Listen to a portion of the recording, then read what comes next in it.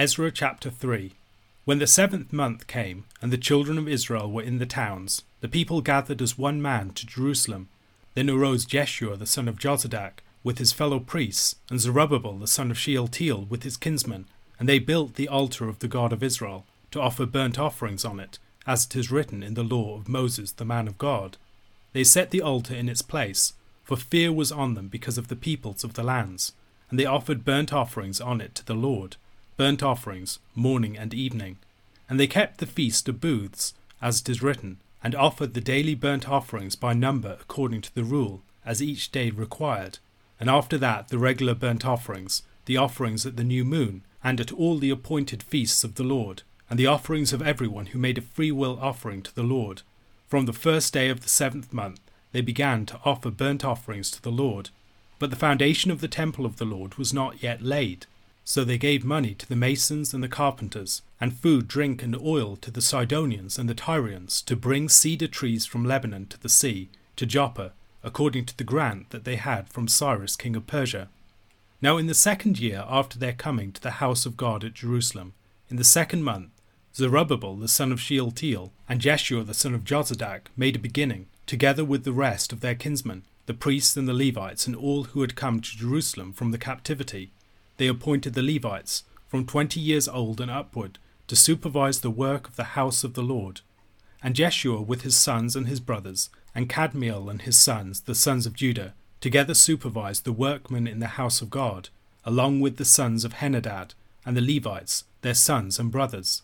And when the builders laid the foundation of the temple of the Lord, the priests in their vestments came forward with trumpets, and the Levites, the sons of Asaph, with cymbals, to praise the Lord, according to the directions of David king of Israel, and they sang responsively, praising and giving thanks to the Lord. For he is good, for his steadfast love endures forever toward Israel. And all the people shouted with a great shout when they praised the Lord, because the foundation of the house of the Lord was laid. But many of the priests and Levites and heads of fathers' houses, old men who had seen the first house, wept with a loud voice when they saw the foundation of this house being laid, though many shouted aloud for joy, so that the people could not distinguish the sound of the joyful shout from the sound of the people's weeping. For the people shouted with a great shout, and the sound was heard far away. After a number of them had returned from exile to Jerusalem, the people sought to re-establish the true worship of the Lord, and to rebuild the temple. In Ezra chapter 3 we read of the first stage of this, and also receive some foreboding of the opposition that the returnees would face in the future. Jerusalem had been the centre of Israel's life, and at the centre of Jerusalem had been the temple, and focal to all of the worship practices of the people was the altar. Rebuilding the altar, reconsecrating it for worship, and then doing the same for the temple were matters of the utmost importance if Israel was to re-establish its life as the worshippers of the Lord. As Israel and then Judah had fallen to foreign invaders, the Israelites had been sent off into captivity, and the land had been occupied by their enemies. Israel as a people and a nation had unravelled in many ways. On their return, the challenge was to pick up the threads that had been dropped, and to mend that which had frayed. On their return to the land, they re-established settlement again. In verse 1, they are described as the children of Israel, terminology that is reminiscent of the Exodus. After having made a solid start to resettling the land, the next task was to re-establish Jerusalem at the heart of Israel's worship. The necessity of a central site of worship that drew together all the people of the land was one of the commands in the book of Deuteronomy. This commandment, among other things, was to ensure that Israel did not develop a multitude of different competing cults, each with their own regional forms of worship of the Lord. Such a situation had existed during the period of the Judges. After the division of the kingdom, Jeroboam the son of Nebat had also set up false cultic centres, designed to compete with Jerusalem to ensure that the people of his land did not join with the people in Jerusalem in a way that might empower the kingdom of Judah against him. The possession of a unified cult and worship, especially at the pilgrimage feasts, the feasts of unleavened bread, weeks and tabernacles, was one of the most powerful nation-building forces, bringing together groups from many different tribes and many different regions of the land as one single people. Consequently, the re-establishment of worship in this way was a means by which Israel would return to itself once more, even while many of them were still scattered in various parts of the Persian Empire, a central site of worship would give them a focal point as a people, a way of conceiving of their identity and their unity once more. Unsurprisingly, given this fact, the re-establishment of central worship and of the temple building would be a cause of opposition from the surrounding peoples, who would be concerned seeing this as a reassertion of Israel's people and nationhood. The same would be the case for the rebuilding of Jerusalem and its walls. The exile had snapped a number of threads of Israel's identity, chief among them things such as their dwelling in the land, their having a king, their having a central site of worship in Jerusalem, and also their possession of a fortified capital city. Now the task of the returnees was to re-establish these things. In Ezra chapter 3 we get a sense of how mindful they were of the importance of doing these things properly. One of the ways that we see this is in the many recollections of the building of the first temple. All the people gather together. They are led by the priest, Jeshua the son of Jozadak, and by a descendant of David, Zerubbabel the son of Shealtiel. Just as David and his son Solomon had presided over the building of the first temple, now a son of David, Zerubbabel, is going to be involved in the overseeing of the process. While a son of David, Zerubbabel seems to have had a complicated genealogy. In the book of Jeremiah, his ancestor Jeconiah or Jehoiakim was cursed in chapter 22 verses 28 to 30 with having no children. However, elsewhere we see that he had a son, Shealtiel, through whom Zerubbabel came. It seems that the curse was relieved, and through Shealtiel, an adopted son, he had heirs. Matters might be further complicated if Zerubbabel is the same man mentioned in 1 Chronicles chapter 3 verse 19, there spoken of as the son of Pedaiah. Some commentators such as James Bajon have suggested that what we see here is evidence of a levirate marriage. Jeconiah and his sons are cut off from inheriting the throne as a result of the curse. However, Jeconiah's adopted son, Shealtiel, raises up seed for the dead son, Pedaiah. Zerubbabel then, along with Israel returned after the exile, is as life from the dead.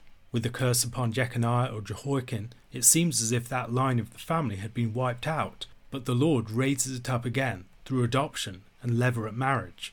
Jeshua and Zerubbabel lead the rebuilding of the altar. It is made clear that it is done according to the law of Moses. The altar is made according to Moses' specifications and is placed where the altar was supposed to be placed in Jerusalem. With the rebuilding of the altar, many of the sacrifices and other practices associated with the temple and the altar there could be re-established too. The morning and evening burnt offerings are reintroduced. The offerings at the new moon and the appointed feasts are also started. All of this is done in the 7th month, the month where most of Israel's feasts were to be found. In particular, it's the time of the Feast of Tabernacles. The 7th month was also often a time of covenant renewal, so it was an apt time to pick things up again. Much as King Solomon in building the first temple had sought resources from the Sidonians and the Tyrians, so the people of Israel in rebuilding the temple looked to them once again. King Solomon had received foreign support in building the temple from Hiram of Tyre. Cyrus the king of Persia is the great Gentile sponsor of the project on this occasion.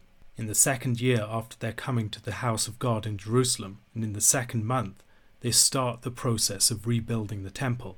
It's an auspicious time to do so. In 1 Kings chapter 6 verse 1, it was in the 2nd month that Solomon began the building of the first temple. In 1 Chronicles chapter 23, the Levites from the age of 20 were set apart for the service of the Lord.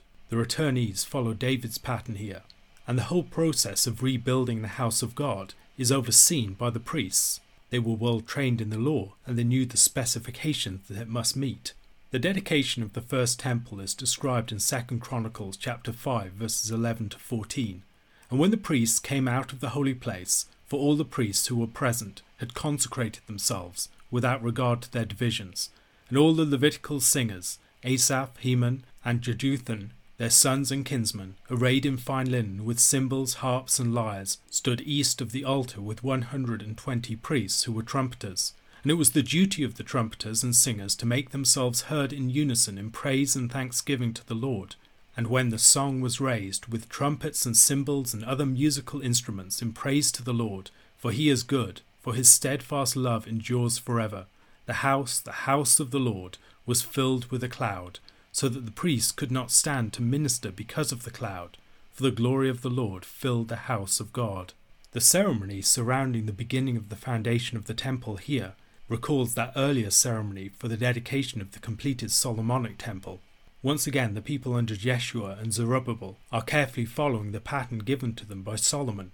However, while they are following the pattern of Solomon's activity in many respects, the temple that they are building pales in comparison with his.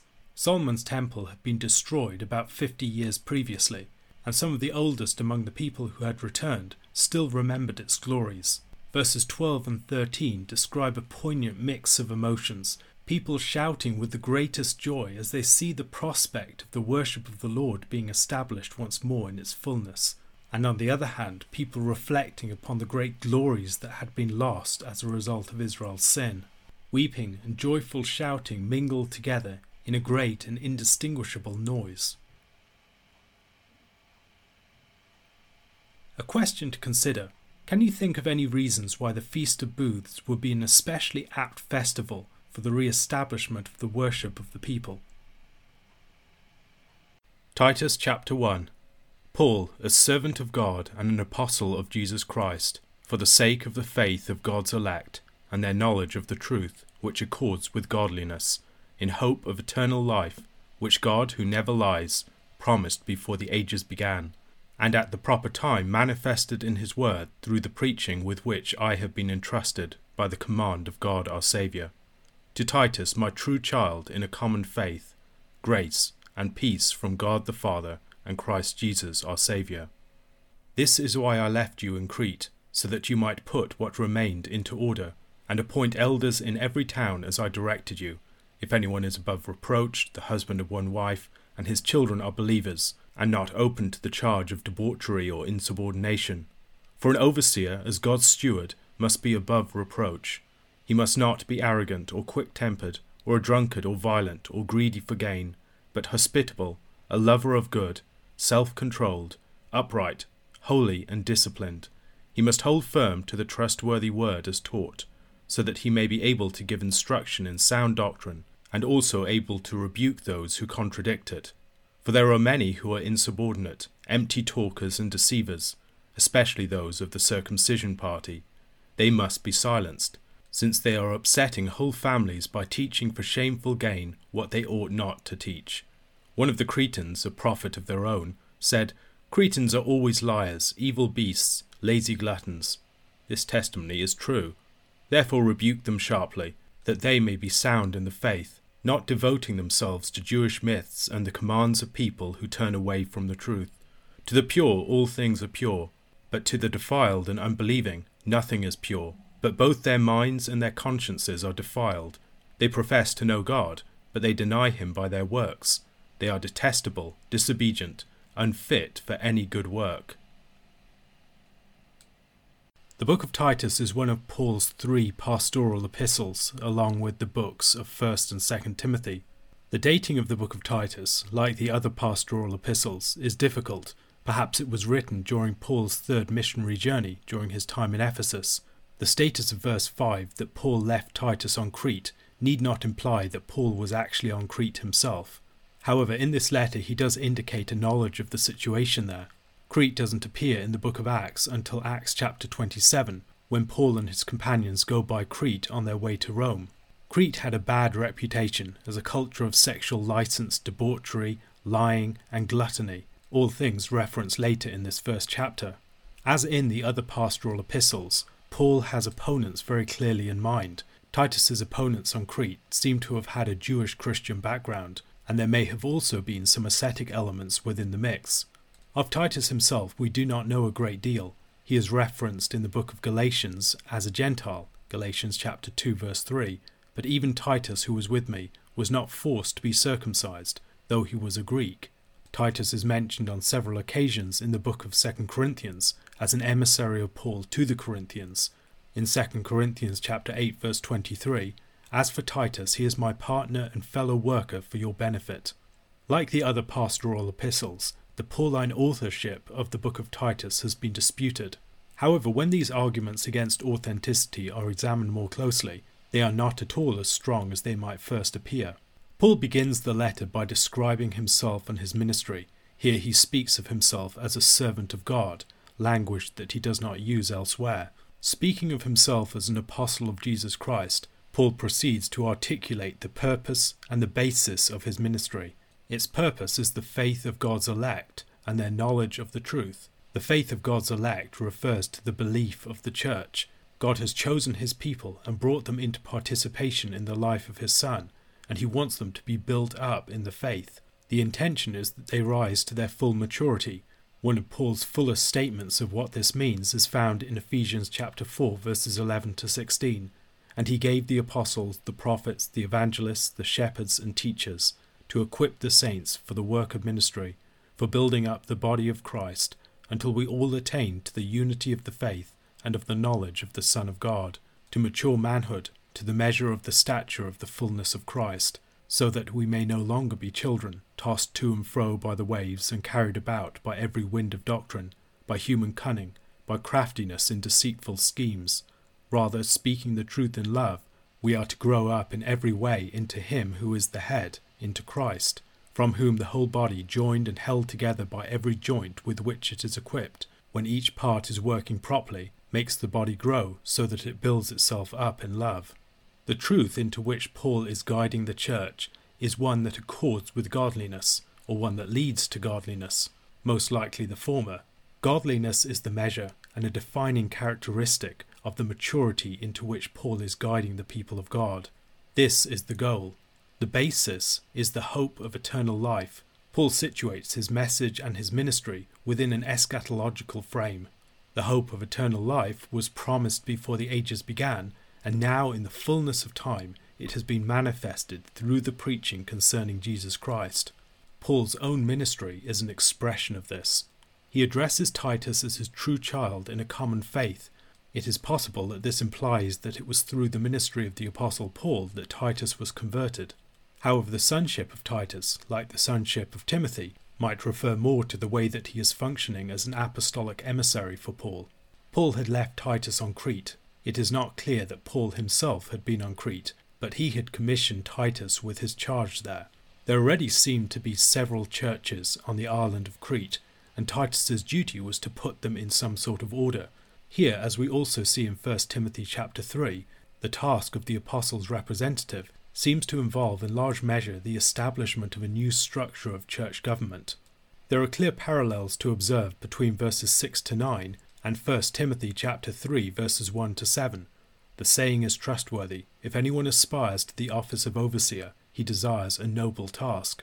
Therefore an overseer must be above reproach, the husband of one wife, sober-minded, self-controlled, respectable, hospitable, able to teach, not a drunkard, not violent but gentle, not quarrelsome, not a lover of money. He must manage his own household well, with all dignity, keeping his children submissive. For if someone does not know how to manage his own household, how will he care for God's church? He must not be a recent convert, or he may become puffed up with conceit and fall into the condemnation of the devil. Moreover, he must be well thought of by outsiders, so that he may not fall into disgrace, into a snare of the devil. The task of Titus is that of appointing elders in every town. This is most likely the task of establishing a leader of each town church. Rather than lots of isolated household churches, each with their own elders, Paul wishes to establish an elder or an overseer within each town. This figure would presumably have been one of the leaders of the existing house churches. It is imperative that candidates for such an office be of very good reputation, above any reproach. They are to be judged by their households. First of all, candidates for such a position have to be husbands of one wife. Perhaps this is designed to exclude converted polygamists. However, it might just be a way of saying that the suitable candidate for such an office must be a one-woman man, a man who is absolutely faithful to his wife. He needs to have a family whose behaviour conforms with the gospel. In a deeply perverse and pagan society like Crete's, his household needs to be a model household. If his children are given to the ways of the surrounding culture, he will not be able to give the sort of example that is needed. Likewise, if his children do not respect his authority, if they are insubordinate, his ability to lead the church will be compromised, and it may also be an indication of a failure on his part, that he is the sort of head of a household who provokes his children to anger, or perhaps that he is too weak or lacks sufficient moral character to set a household in order. The overseer is called to act as God's steward in his household. While teaching is an essential part of this role, the task of the overseer does not narrowly focus upon that act of teaching. It is better thought of as the task of a guardian or steward. He needs to manage and oversee the running of the household of God. To fulfill such a role, besides being above reproach, he needs to be a humble man who is able to exercise control over his passions, his temper, and his appetites. He must not be given to anger or given to much wine, with which violence can often come. He must not be a greedy man, a man who is driven by the love of money. Rather, he must be characterized by a series of positive traits. Hospitality is mentioned first. Hospitality was absolutely essential to the early church's life. Wealthy patrons and hosts would allow the church to meet in their homes. They would support missionaries. They would provide a place for missionaries and other Christian ministers who are passing through to stay. The overseer also needs to be someone who loves what is good. He needs to be self-controlled, someone who acts with restraint and a well-ordered will, a man of prudence, sobriety, and moderation. He must be morally upright, holy, given to the things of God, and disciplined, someone who has a rein upon his appetites and lusts. From these aspects of the fitting overseer's character, Paul turns to the duties of the overseer. He must hold firm to the trustworthy word as taught. He needs to be a man of backbone, resolve, of commitment and conviction. The overseer needs to function as the immune system and the backbone of the church in which he serves.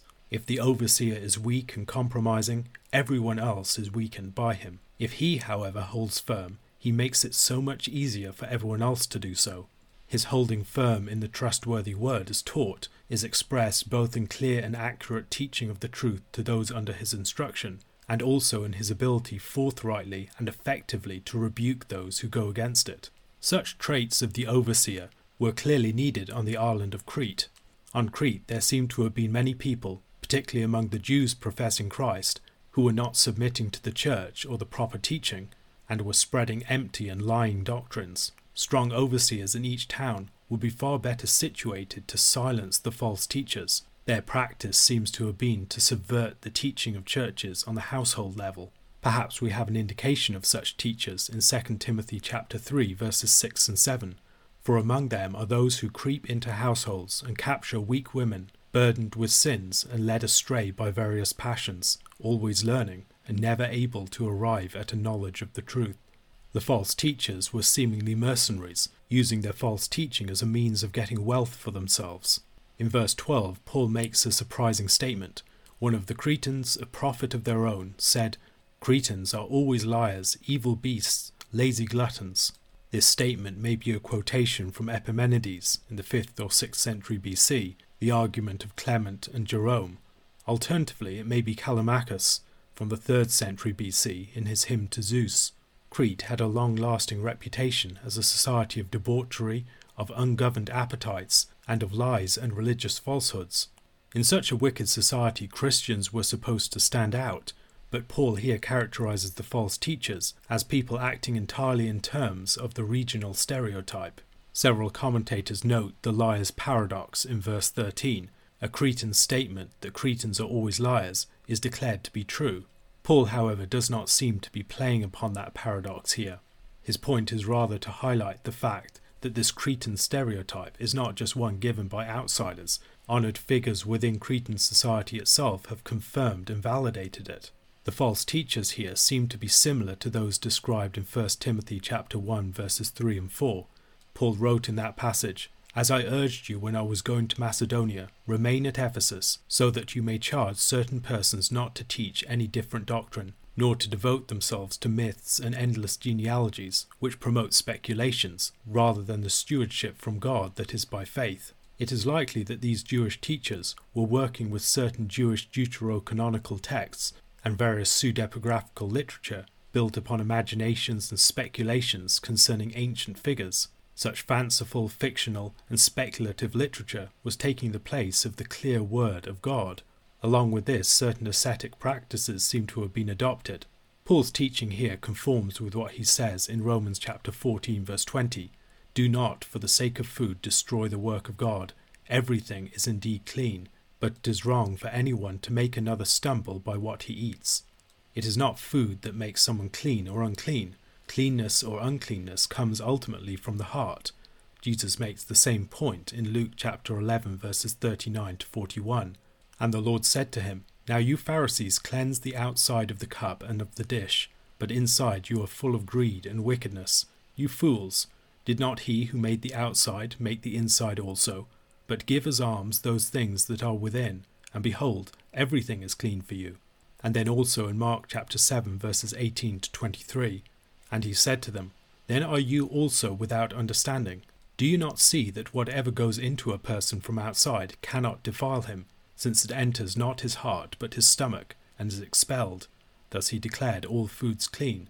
And he said, "What comes out of a person is what defiles him. For from within, out of the heart of man, come evil thoughts, sexual immorality, theft, murder, adultery, coveting, wickedness, deceit, sensuality, envy, slander, pride, foolishness. All these evil things come from within, and they defile a person." Among other things, the false teachers in Crete seem to have been trying to manage the uncleanness of the heart merely by the regulation of external objects, treating those foods as if they were the source of uncleanness, rather than the sinful heart itself. Yet Paul here describes them as detestable, disobedient, and unfit for any good work. Despite this extreme condemnation, though, Paul presents Titus's duty as that of rebuking them, with the hope that they might be sound in the faith. For all of his harsh words, Paul has not given up on the possibility of these false teachers being turned around. A question to consider: how might Paul's teaching concerning the overseer here and elsewhere help us in our understanding of the proper role and the suitable persons for the office of the pastor?